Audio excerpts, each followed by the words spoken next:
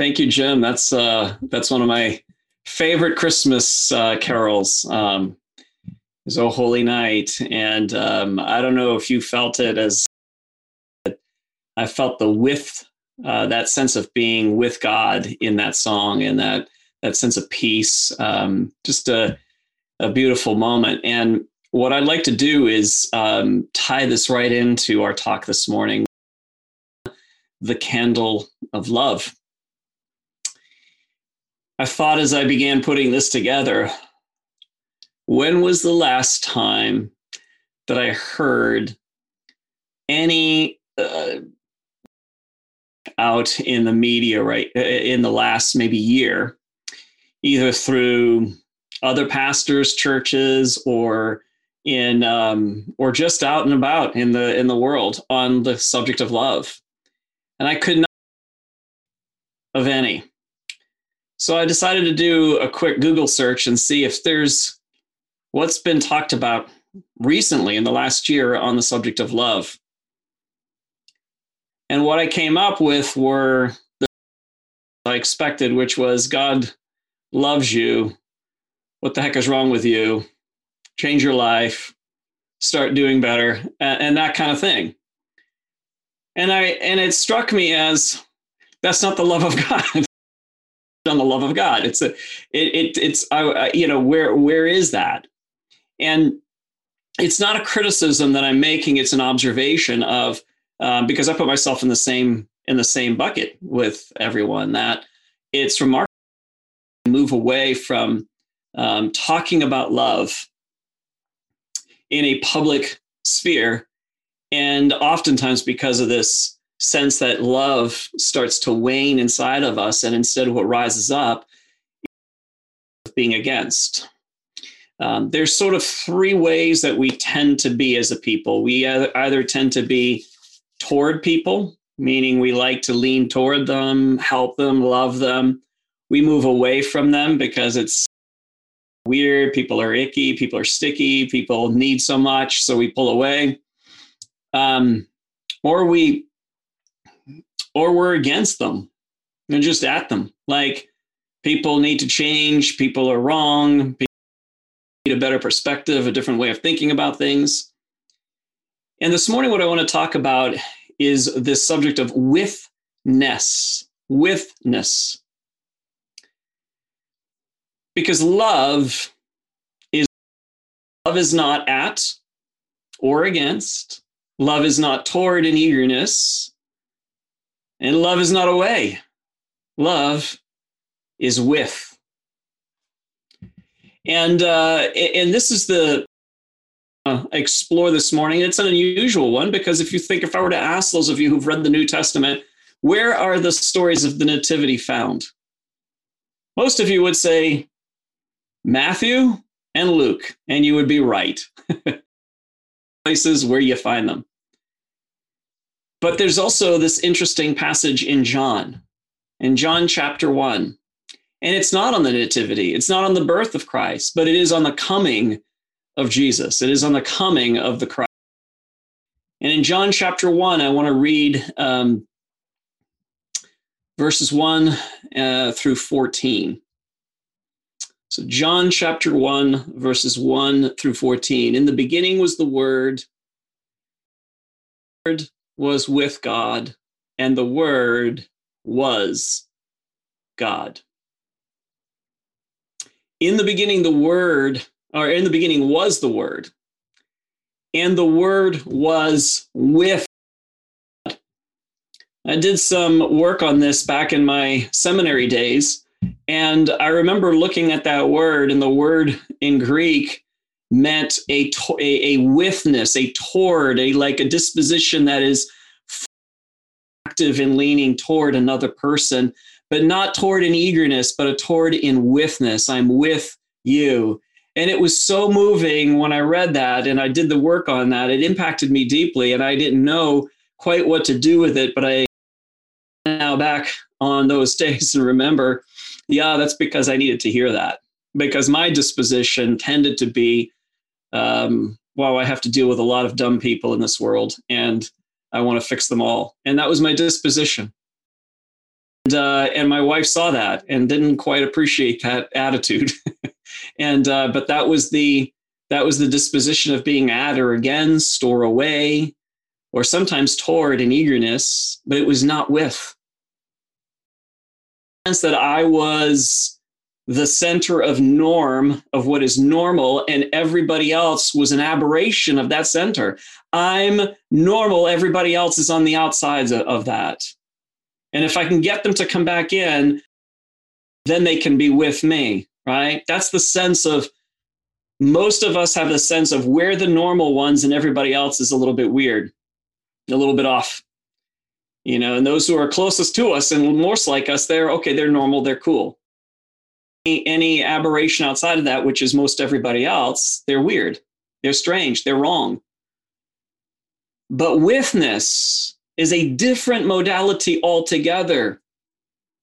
The Word in the beginning was with God, with.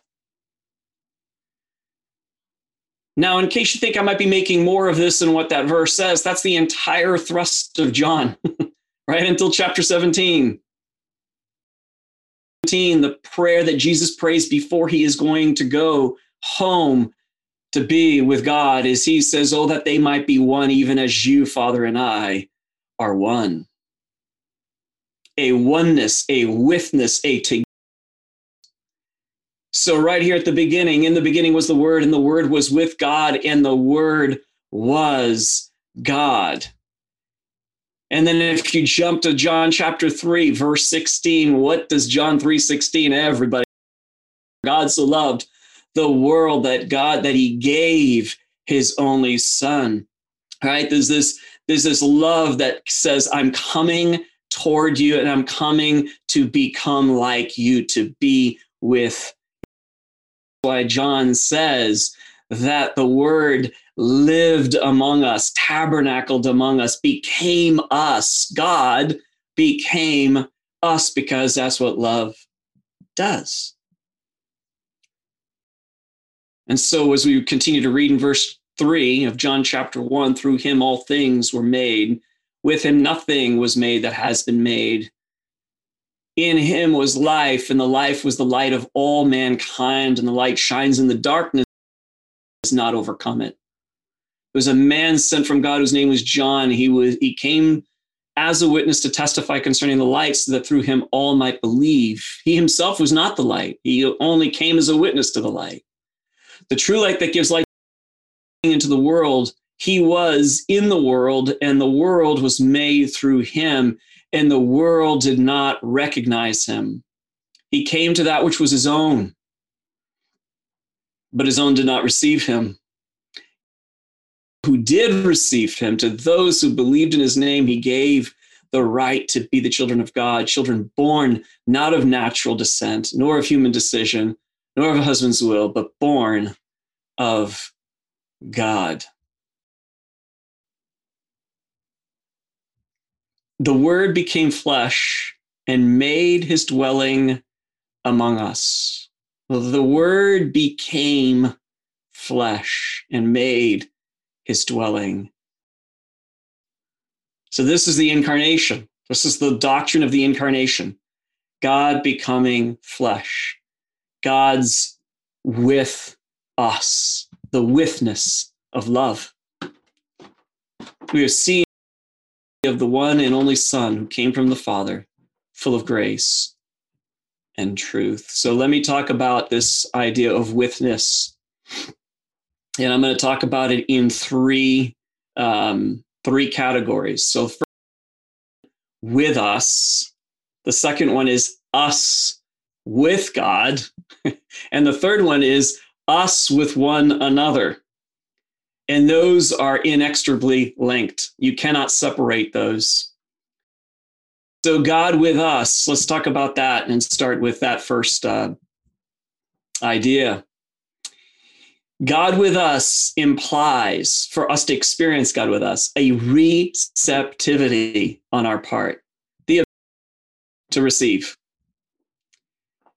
But the problem with the human condition is that we we're dating all the way back, and you can look at this for those of you who've read the Hebrew scriptures of the Old Testament, is that we prefer holiness, the holiness of God, to the love of God.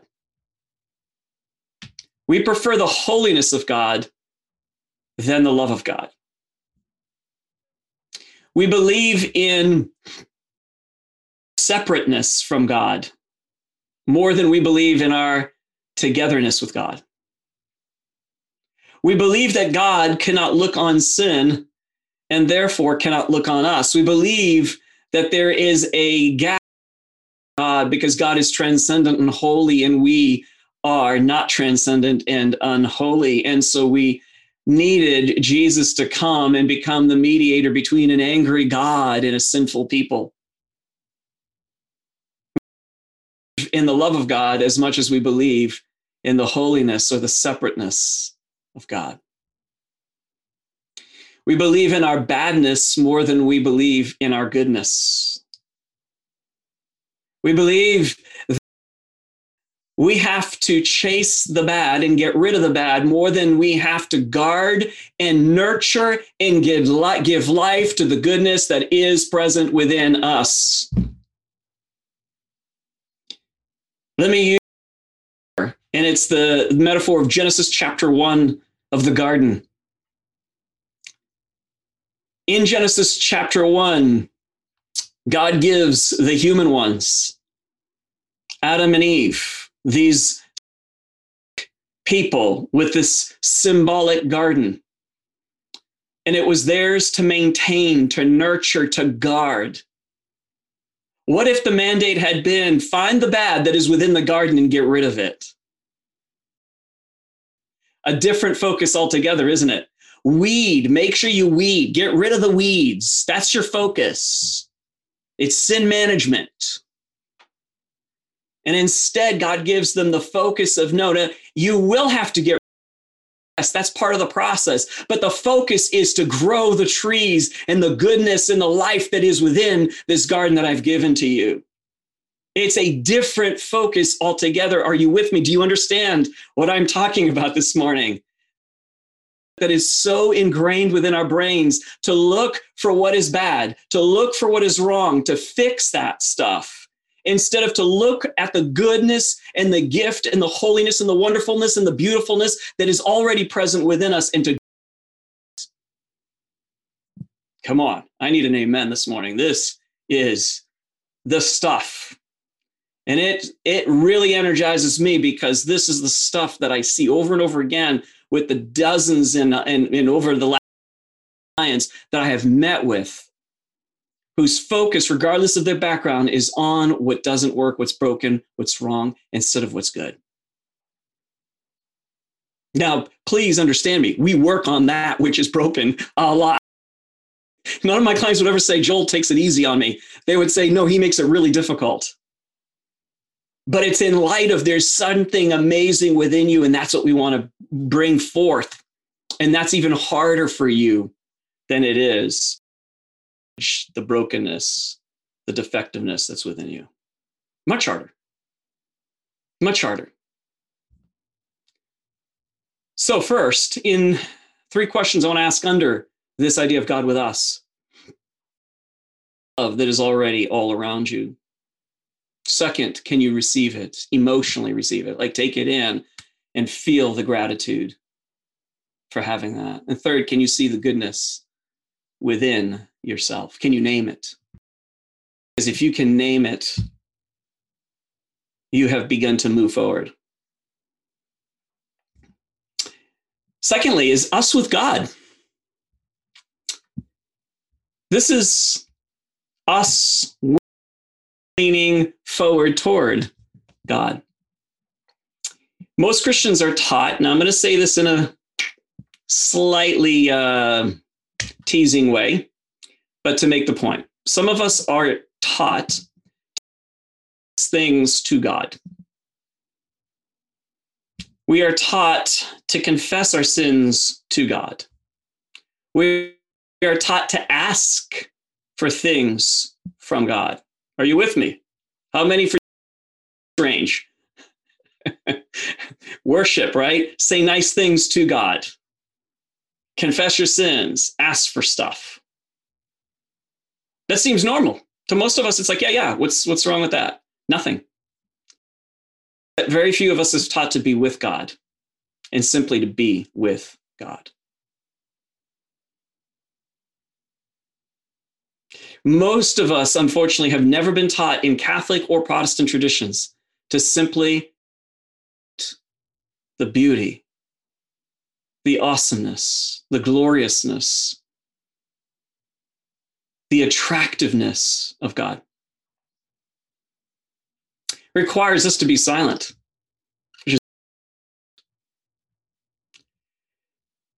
I like words. I like to talk. Imagine yourself right now sitting on a park on a beautiful sunny 70-degree day, and God comes over to you and sits next to you. What do you want to do in that moment? Do you want to talk? Do you feel uncomfortable? Do you want to quickly say, hey, listen, I'm just really sorry about this, and I really want to. And do you want to just like say, oh, God, you're amazing. You're so good. Do you want to ask for stuff like, oh, God, now that I got you here, could you do me a favor? Or could you stay and be with God in simply as two lovers who are gazing in each other's eyes, who in that moment only want to look, experience, not to speak? Words would now get into the way of what is happening in that moment. Can we be with God? Thirdly, us with one another. So let's go back to this holiness mindset. In the ancient world, the Old Testament world, the Hebrew scripture world, the lines that were drawn in holiness were set to separate.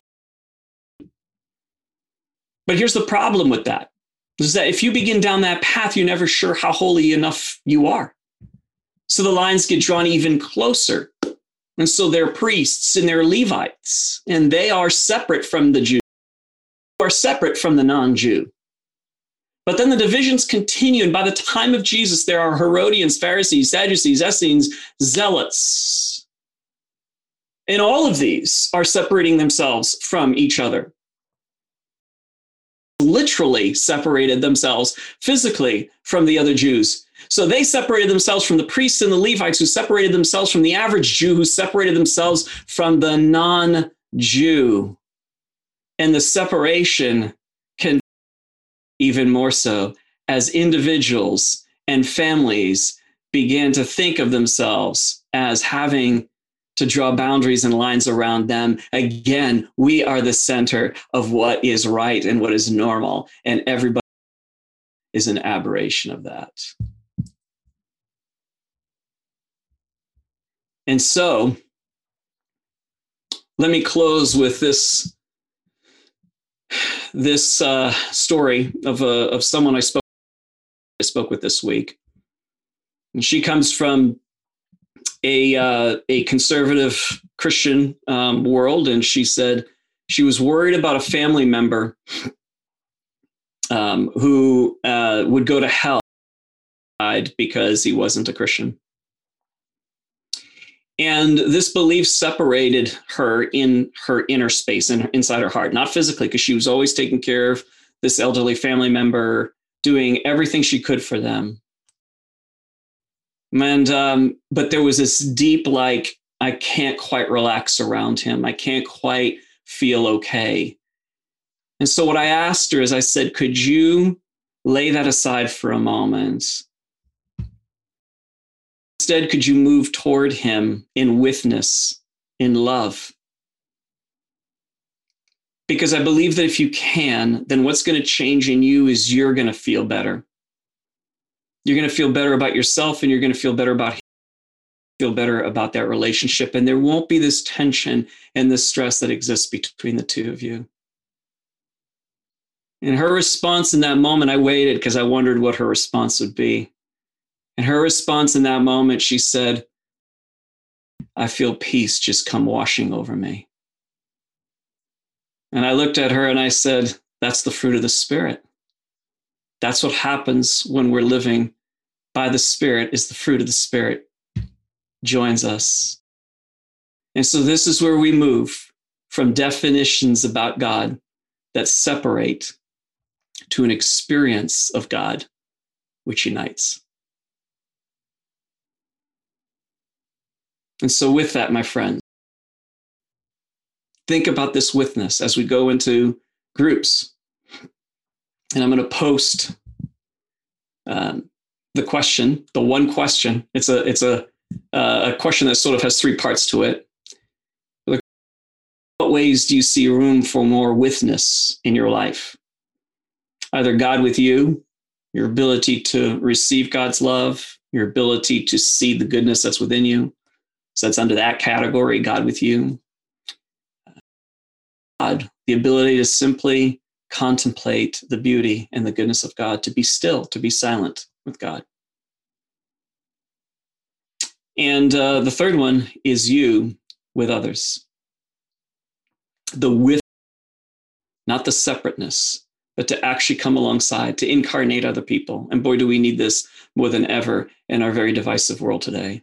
It's very difficult to do. One of the most difficult things to do is to be with people and to see yourself as them, you and them, not you separate from them, not you better than them, not you worse than them, not you the center of normal, but you with them. Very difficult to do. So that's the question. In what ways do you see room for more witness in your life? Friends, will you do me a favor and take your hands and rest them on your eyes as I speak this over you? We have eyes to see the wonders of his love. And then take your hands and cup them over your ears. May we have ears to hear his over us. And then take your hands and put them together in a posture that's open. Thank you, Cass. Just a minute, I have to finish this. May we have hands that remain open to receive, not closed or clenched in a posture of self-sufficiency. And then finally, put your hands on your heart. May we have hearts, prepare him room, and welcome the presence of this God, Emmanuel, who loves to be with us, even in the middle of our mess. Amen.